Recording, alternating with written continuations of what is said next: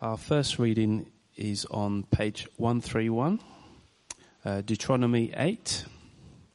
Be careful to follow every command I am giving you today, so that you may live and increase, and may enter and possess the land. The Lord promised on oath to your ancestors.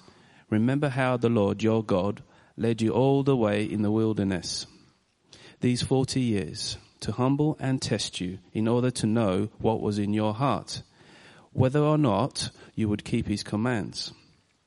He humbled you, causing you to hunger, and then feeding you with manna, which neither you nor your ancestors had known, to teach you that man does not live on bread alone, but on every word that comes from the mouth of the Lord. Your clothes did not wear out, and your feet did not swell during these 40 years. Know then in your heart that as a man disciplines his son, so the Lord your God disciplines you. Observe the commands of the Lord your God, walking in obedience to him and revering him.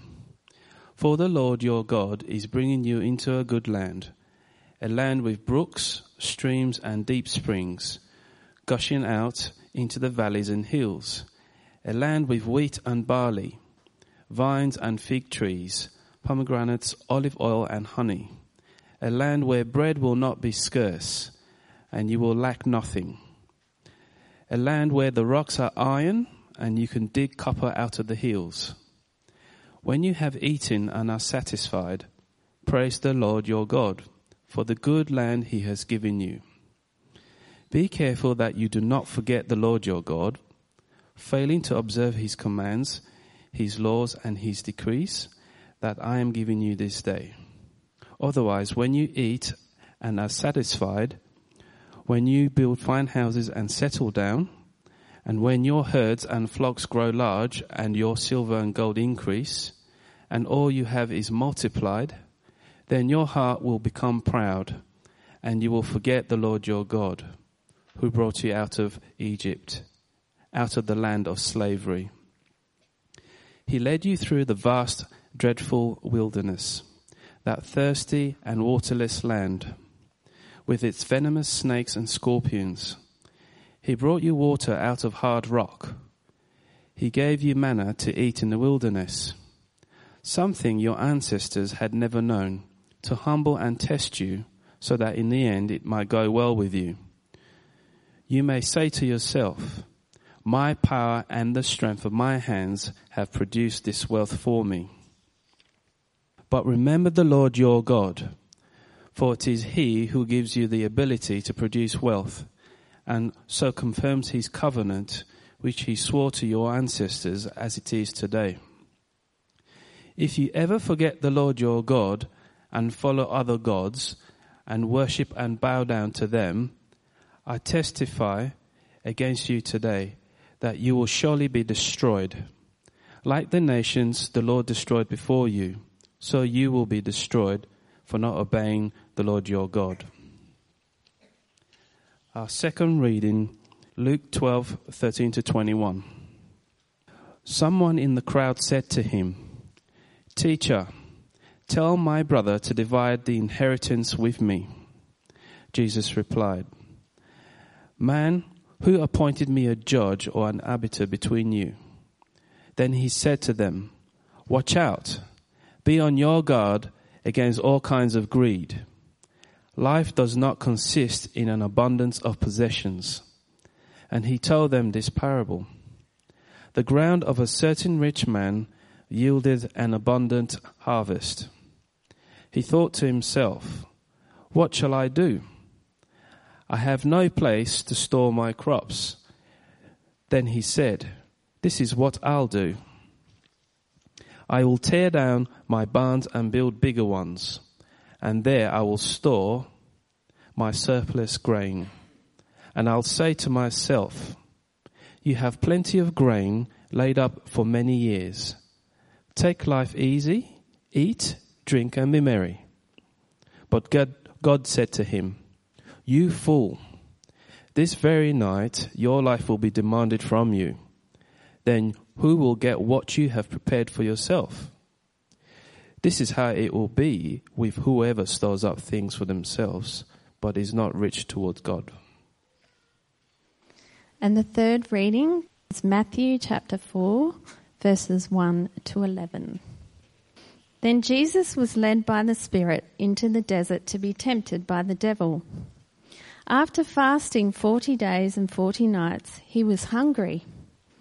The tempter came to him and said, "If you are the Son of God, tell these stones to become bread." Jesus answered, "It is written, man does not live on bread alone, but on every word that comes from the mouth of God." Then the devil took him to the holy city and had him stand on the highest point of the temple. "If you are the Son of God," he said, "throw yourself down, for it is written, he will command his angels concerning you, and they will lift you up in their hands, so that you will not strike your foot against a stone." Jesus answered him, "It is also written, do not put the Lord your God to the test." Again, the devil took him to a very high mountain and showed him all the kingdoms of the world and their splendor. "All this I will give you," he said, "if you will bow down and worship me." Jesus said to him, "Away from me, Satan, for it is written, worship the Lord your God and serve him only." Then the devil left him, and the angels came and attended him. Thanks very much, Mario and Debbie. And thank you again for your lovely welcome over the last 4 weeks. It's been a real treat to be here with you and to be able to gather with believers in a different part of the world here at Trinity Northeast. I must say, as I get to the end of my time, I do wonder about the comparisons that are drawn between preachers and ducks, but I'll leave that for another time. And I'm really thrilled to see also about active listening. So I will be watching intently to see what your faces are like. My wife and I have worked out over the years that it's good for her to sit somewhere where I can't see her, so that I can't see the dubious look on her face throughout my talks, which is also the same, actually, it appears for most of my colleagues at Trinity City. One thing you never look at is the other pastors, because that's a bad thing to do. I also want to apologise. Last week I did carry on far too long. I had a watch last week, but I made the mistake of not actually looking at what time I started the sermon, therefore I had no idea how long to go. But I can see today it's 22, so I will be shorter this week. Would you open up with me to Deuteronomy chapter 8, and please also take out the inside cover of the leaflet. You'll see some notes which will help you follow along what I want to talk about this morning as we come to the end of these 4 weeks, reflecting on what it means to live by faith under God's promises. As you'll recall, this series we've been trying to think, how is it that we live in anticipation of what's still to come, not having fully realised it all, and the parallel we've been trying to draw is with Israel as she stands on the edge of the promised land, finally, having been rescued from slavery in Egypt, about to be taken into the place that God has promised her. And we come to the last of those talks today on Deuteronomy 8. Let me pray, and then we'll get into it. Heavenly Father, thank you for your word and that it's been written for us and for our salvation.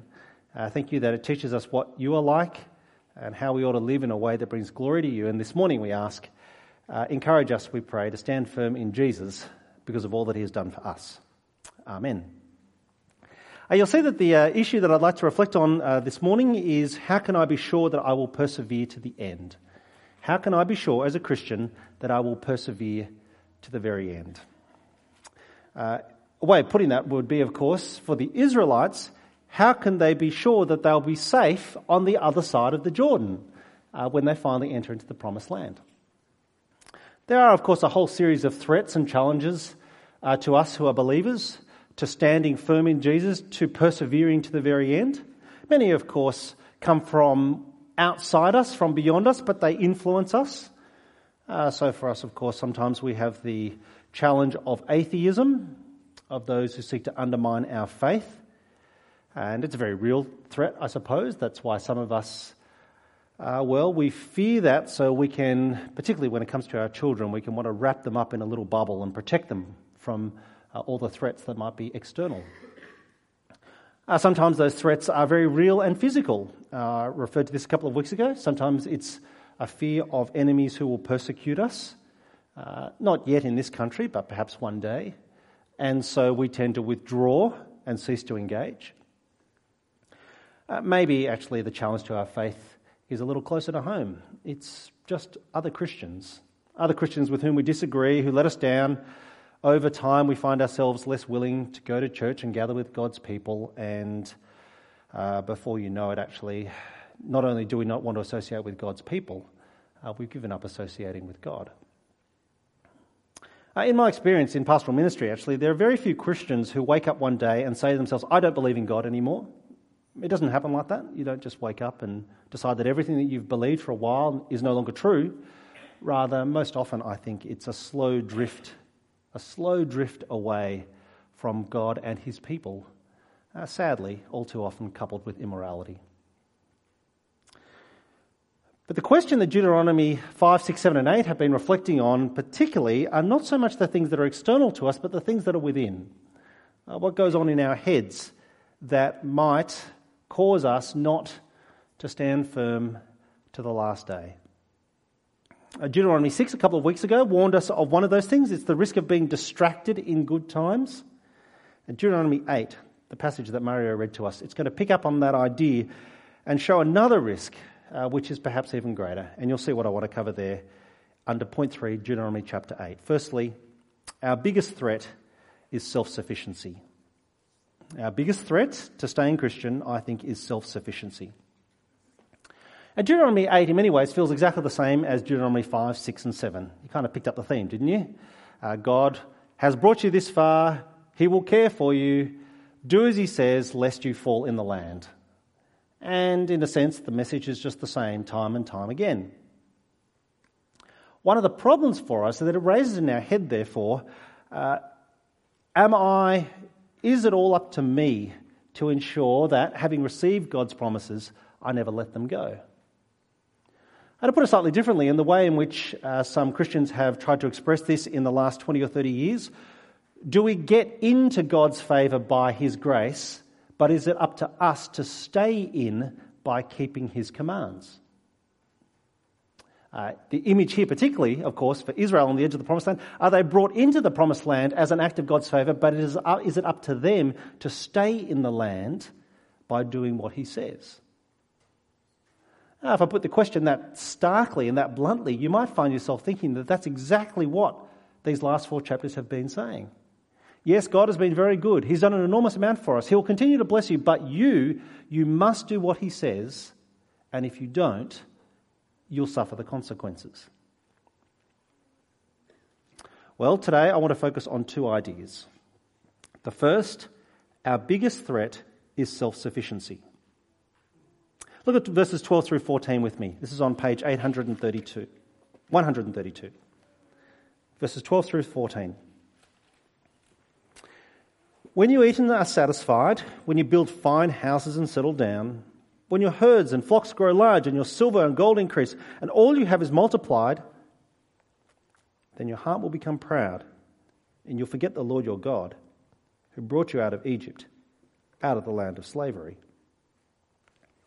There's a clear expectation conveyed to the Israelites as they stand on the edge of the promised land that it will be a place of unparalleled blessing.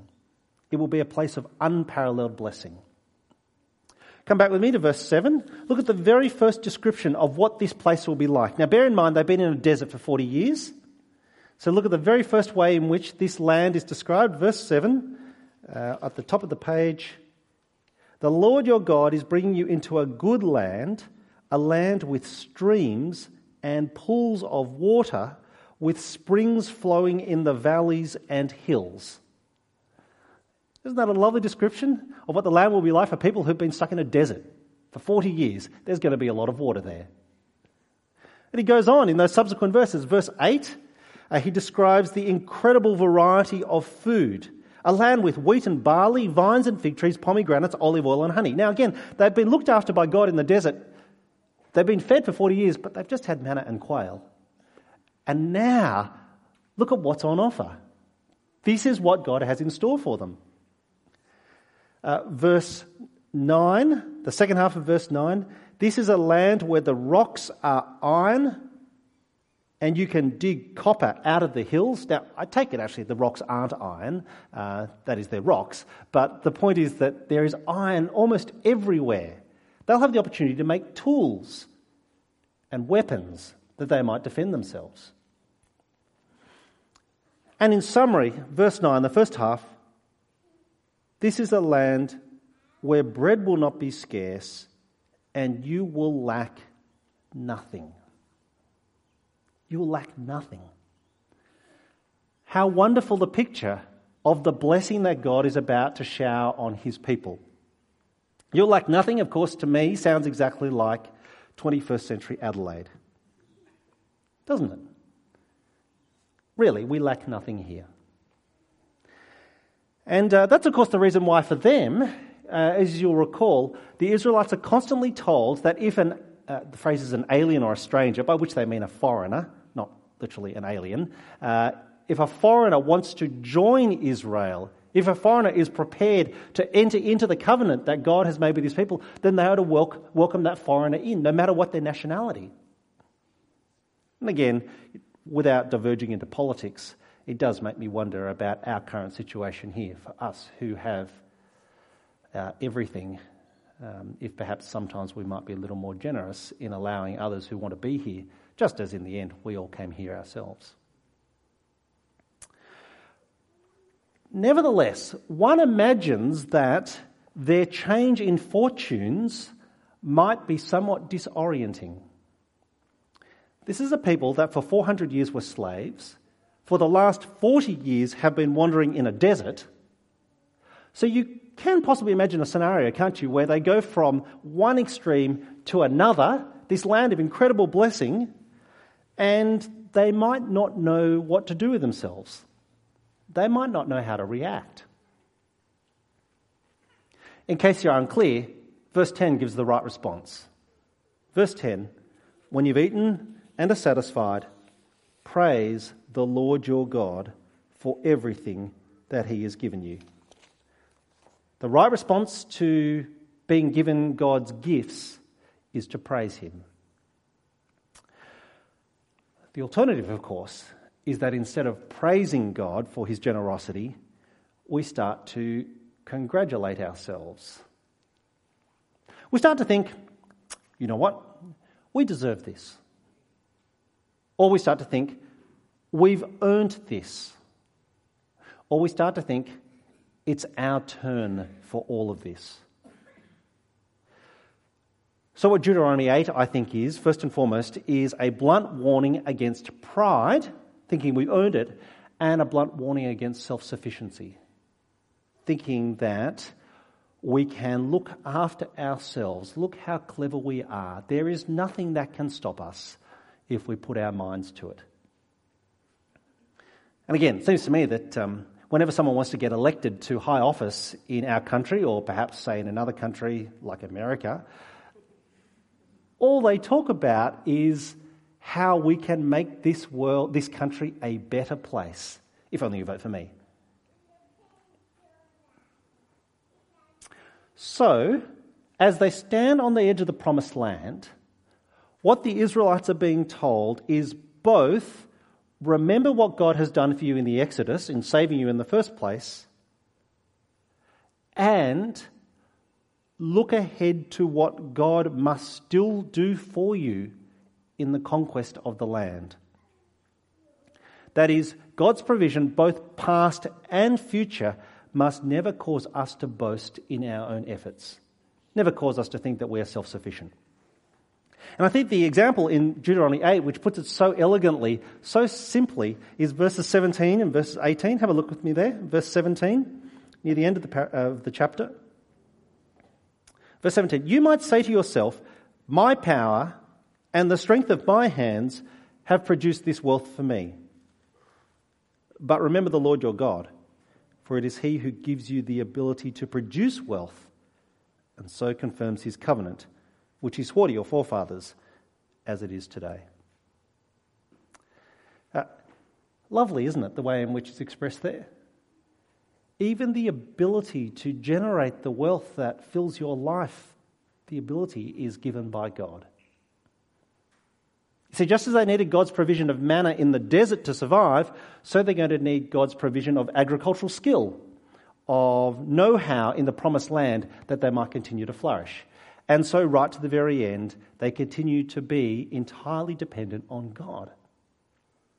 If you ever want proof, sadly, as some of us know from our own bitter experience, if you ever want proof that in the end, even your wealth is a gift of God because it's God who gave you the ability to earn it, if you ever want proof of that, consider unemployment or incapacity, both of which take away even the ability to generate that which we have. Put in a slightly different way, I think what we're being told here is that the promised land is in some ways just as dangerous as the desert. The promised land is in some ways just as dangerous as the desert because prosperity can lead to pride in what we have achieved and to thinking that it's all up to us and it's all thanks to us. And that's, I suspect, why Jesus tells that devastatingly insightful parable in Luke 12, the second of the readings, the one that Mario brought to us. There you meet a man who is living the great Australian dream. He's got his house. He's got plenty of stuff to live off. He's got even more coming in. So what does he do? He takes early retirement, gets on a boat and goes for a cruise. Well, no, he doesn't. God calls him a fool because he thinks that he's in control, whereas clearly he's not. So what hope does that lead for us? Well, actually the answer lies back in the wilderness. The answer for living well in the promised land is actually to see how we survive even in hardship. And so here's my second point. Our only hope, therefore, is in God's word. Our only hope is in God's word. And I'll get you to come back to the start of the chapter with me. Verses 1 through 3. Chapter 8, verse 1. Be careful to follow every command I'm giving you today, so that you may live and increase, and may enter and possess the land that the Lord promised on oath to your forefathers. Remember how the Lord your God led you all the way in the desert those 40 years to humble you and to test you, in order to know what was in your heart, whether or not you'd keep his commands.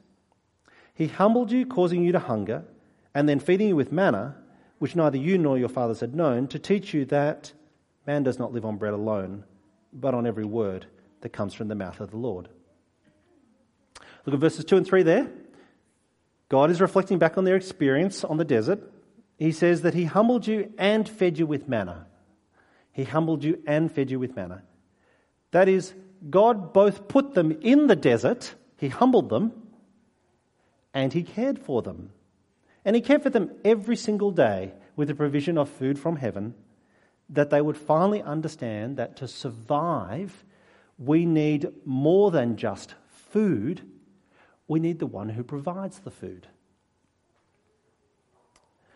And so I think that when Jesus quotes Deuteronomy 8 verse 3, I presume you recognise that in that third reading in Matthew chapter 4, when Jesus quotes Deuteronomy 8 verse 3 against the devil, when Jesus himself is in the desert, what Jesus is saying is that if he performed the miracle of turning stones into bread, he'd be asserting his self-sufficiency, his independence from God. So he declines. After all, Jesus was in the desert for those 40 days precisely because God had put him there.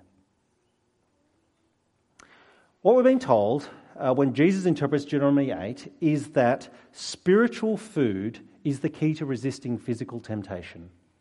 Spiritual food is the key to resisting physical temptation. If you want to know how to understand your circumstances and what's going on and how to make sense of it all, if you want to know how to persevere to the end, what you need is God's word, not just the bread you eat. And the logic, of course, in Jesus quoting Deuteronomy 8 is that if it was necessary for the Son of God, how much more so is it necessary for us? In fact, in verse 5 of Deuteronomy, if you just look down there for a moment, at the bottom of the page, verse 5, know then in your heart that as a man disciplines his son, so the Lord God disciplines you. Verse 5 says that the right way to interpret hardship is as fatherly discipline. The right way to interpret hardship in our life is as fatherly discipline. Now let me say at this point, I understand that, of course, hearing those words fatherly discipline, for some of us, given our very, very inadequate fathers, that's a very confronting image to hear. Let me say, of course, that God's discipline is perfect and kind. It is not abusive in any way. That's entirely inappropriate. But the point here is that therefore 40 years in the desert for the Israelites wasn't just meant to be a punishment, though it was that.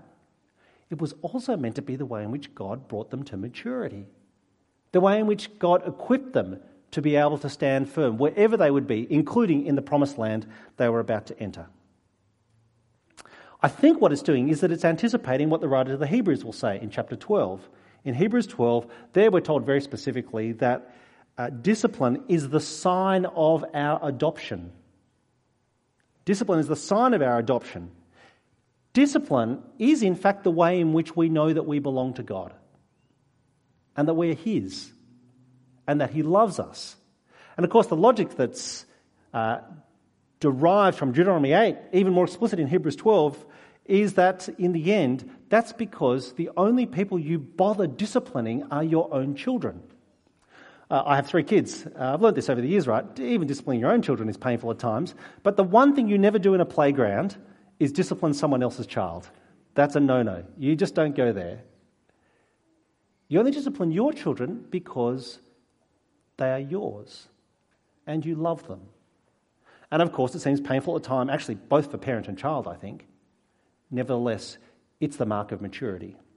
And it's the way in which you learn to stand firm. So this morning, I have no idea if God is about to take you into the desert or into the promised land. I have no idea. It could be either, to be honest. But wherever He takes you, you need more than you can just provide for yourself. If you think you can do this on your own, that you will be self-sufficient, you will not last. What you need is the very Word of God. And of course, that in and of itself is yet another reminder that it is God who saves and God who perseveres us to the very end. You see, what you need to survive in the end is not your willing commitment to God. It's not your good intentions. It's not your plans. It's not your actions. What we need to survive is God's word to us. And our only role in that is to listen and respond. That's the reason, of course, why those who say that you get into God's favour by His grace, but you have to keep His commands to stay within, that's why they are entirely wrong in every way. The only way in which we survive is because of God's kindness from start to end. Okay, let me make a few Christian reflections to wrap up. Point 4. I simply want to ask you today, as we come to the end of this series, are you feeding on God's word? Are you feeding on God's word?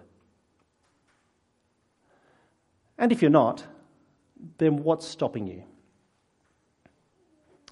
Here's 3 common objections that I come across as to why people don't feed as much as they ought on God's word.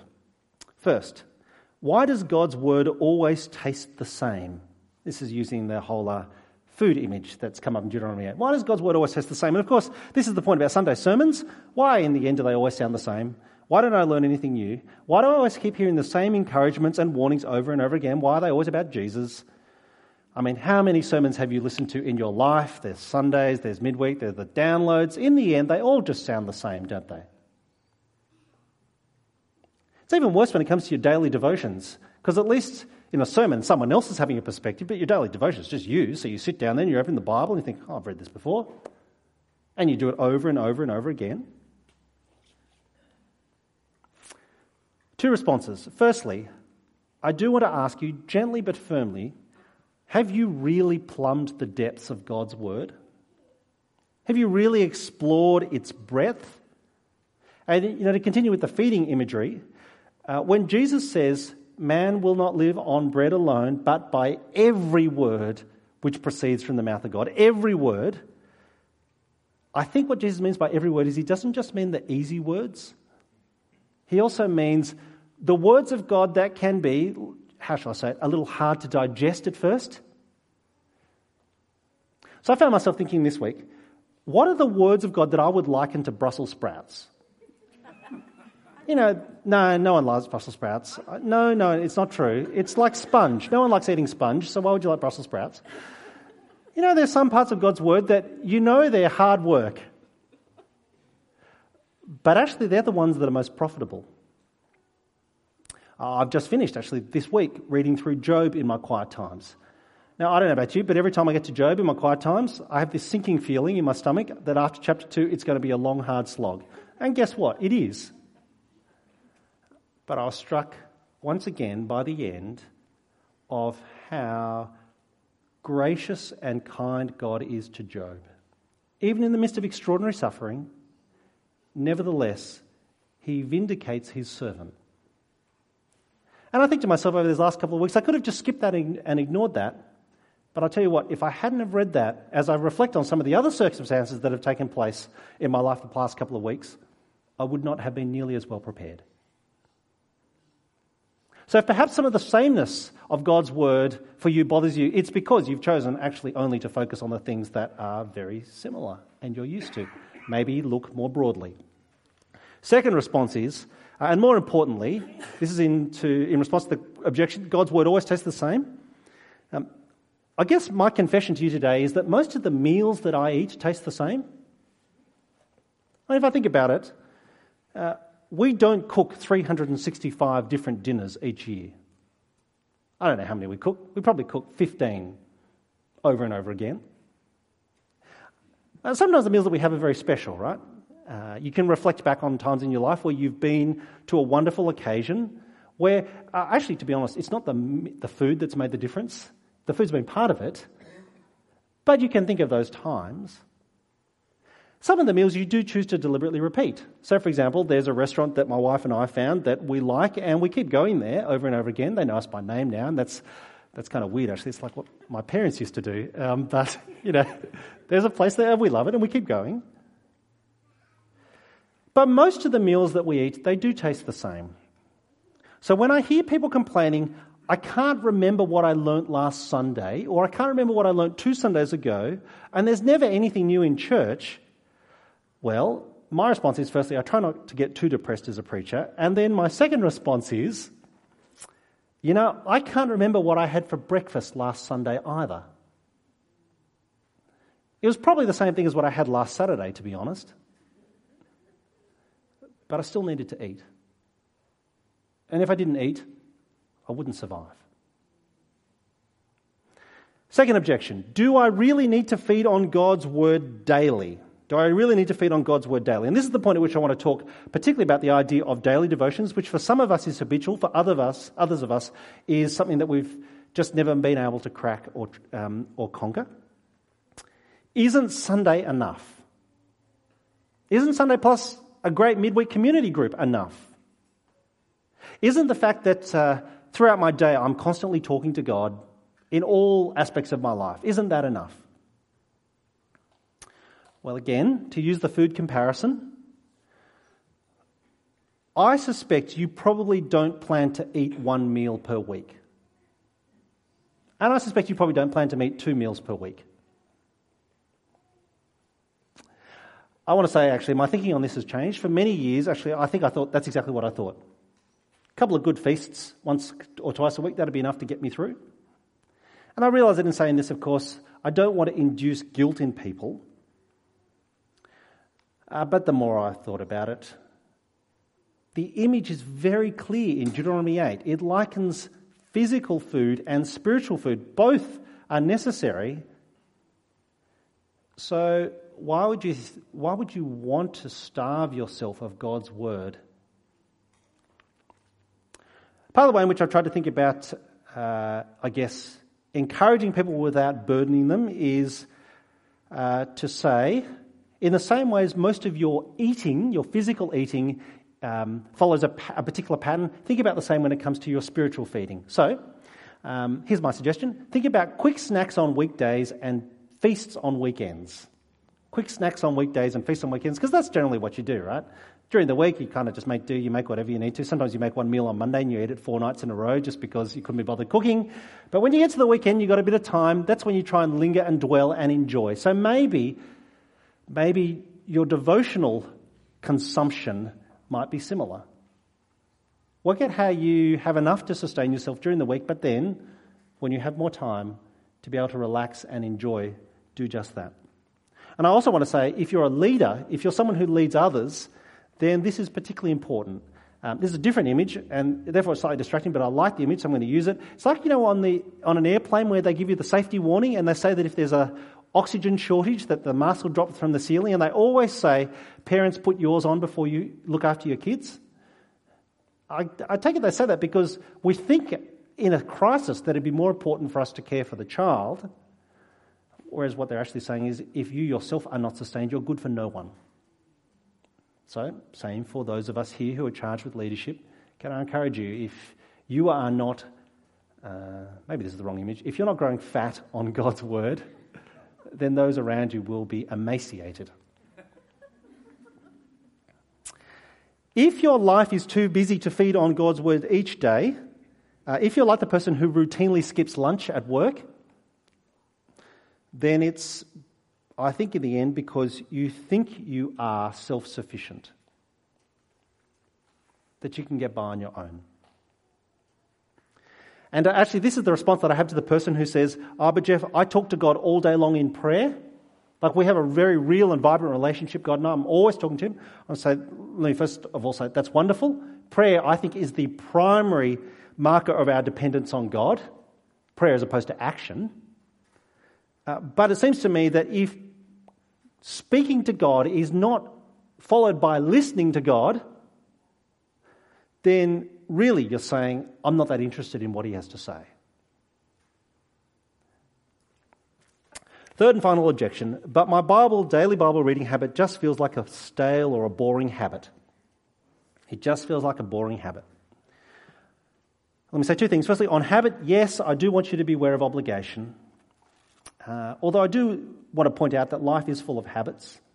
Life is full of routines and repetition, mostly because we've worked out for ourselves that doing things routinely and automatically is better than having to derive it from first principle every single time. So again, this is kind of related to the food thing. It's like brushing your teeth. I presume that you brush your teeth automatically and routinely, and it's boring, but you do it anyway. And you do it partly because you don't want to have to think every morning and every night, all right, now let's see. I'll start from first principles about whether I should brush my teeth today. Let me think about plaque. I want to talk about social ostracism with bad breath. I'll do the trade-off between time and reward. You just do it, right? So some habits are good for us. I suppose, to take it back to the food metaphor, good habits in food preparation. They are good habits to have. Boring though they might be, aren't they? That's good for everyone if you have good habits there. What about the boring or the stale? Well, this is simple. Just try something different. I mean, it really doesn't matter what. Just try something different. We do that periodically with our meal planner that Wendy comes up with each week for the week ahead. Every couple of months, she kind of throws it all in the air and says, I'm so sick of all of our food. We've been eating this meal forever. It's not entirely true, but I understand the sentiment. And we just try something different and see how that works. So, when it comes to feeding on God's Word daily, here's a couple of suggestions. To experiment with something, to try something different. Firstly, the what. The thing that helped me most, and I've been using this now for 8 years, the thing that's helped me most was I used to read those little devotional guides that would give you a verse to reflect on and then some helpful comments about it, and I really found them helpful for a long time. But the thing that changed most for me, I think, was moving to a system of trying to read the whole Bible in a year. And I came across a book called For the Love of God, which is by a fellow called Don Carson, which takes you through a Bible reading for the whole year. You read 4 chapters a day from different parts of the Bible. He writes a comment on one of the chapters, but what I loved about this was that he says at the very start of the book, if you don't have time to read the Bible and read my comments, read the Bible, not my comments. And I thought, yeah, that's right, isn't it? That's the right order and right priority. So that for me has been the thing that's helped the most. And if you'd like some, come and talk with me or talk with Stephen. He'll know all about it. Point you in the direction. It's a good Bible reading plan. It gets you through the whole Bible in a year. And I've been doing that now for 8 years, and I love it, actually, because it gives me a sense of a helpful routine to keep to, that over the course of the year, I'd like to cover the whole of God's Word in entirety. You might consider listening to the audio Bible whilst you're driving or jogging. That's obviously much better than listening to trashy music. And I think it's probably actually also better than just listening to sermons and podcasts. Good though they are, don't let me say they're bad, they're better than trashy music, but listening to the Bible I think is better than listening to sermons, simply because the person preaching the sermon probably doesn't know your circumstances. That's probably my guess. They probably don't know your circumstances that well. And so reading the Bible directly is a chance for God to speak directly to you. And that means, if I can take a different illustration, the key part of today's service? The key part of today's service is not the sermon. The key part is the reading of God's Word. Because that's the point where God speaks directly to us, as he has for generations. Other things you might try, if you're looking to mix it up, you might think about when you read the Bible. For many years I used to read the Bible at night time, then we had kids. I've been up at 5 o'clock for 13 years, so I've kind of given up on waiting till night time because I'm too sleepy by then, so now I read the Bible in the morning. But it might be morning, might be evening, might be lunchtime. And of course then there's the where. The key for where I think you have your daily devotion is just somewhere where you won't be distracted. Just somewhere where you won't be distracted. Susanna Wesley, apparently, this is John Wesley's wife, apparently some of you would know this story, she had 12 kids in a very small house. Apparently the way she used to read her Bible was that she'd sit in the middle of a kitchen, put a tea towel over her head, and that was the sign for kids to leave her alone. Now, that to me just sounds so completely unreal that I'm sure it must be a legend, but I like the idea. You try and work out a way in which you can be distracted. I think the key for us for being undistracted is very easy. Just make sure your mobile phone is in a different room from you. That's probably a good start. My personal confession, some of you will know this, and this falls firmly in the category of oversharing. For me, the best place to read the Bible is in the bath. I love it in the bath because I can shut the door, the kids go away, they leave me alone. I have lost a few Bibles to water logging, but I figure I'm willing to bear that cost. In the end, if it feels like a stale habit, just create a good habit, because good habits are good for you, and in the end, they're realistic and flexible. I talked about this a couple of weeks ago. If you fail, that's okay, just start again. And again, the parallel with our eating, our physical eating, my wife does sit down and make a weekly meal planner every Sunday night. It's a lovely piece of fiction, because by Friday or Saturday, something's fallen apart. That dream of going to the shops once a week and buying everything for the whole, it never works. But you know what? We keep eating, we don't give up. All right. One last time, lest you hear in this whole exhortation to feed on God's Word, lest you hear it's all about what you do, not God's grace. What I want to say today, this is not primarily about us feeding ourselves. This is about us coming to God's table where he has it laid out for us. And even the provision that we have, it comes from him as an act of his love. So Psalm 81 says, "Open your mouth wide and I will fill it." Open your mouth wide and I will fill it. As I've done each week, finish with a memory verse. Maybe you can remember the ones from Ephesians 2 about God's grace, from Romans 8 about God's incredible favour that he has shown us through the gift of the Lord Jesus, from John 14 about the home and the room that he's gone ahead of us to prepare. Where I want to finish is with 2 Timothy 3. All scripture is God-breathed and useful for teaching, rebuking, correcting and training in righteousness, so that God's people might be thoroughly equipped for every good work. Heavenly Father, thanks for your word. Thank you that you've written it for us and for our salvation, that we might stand firm to the end, we pray, in this week. Give us opportunity and give us courage to be able to devour it, that we might know what you are like and how you would have us live. Amen.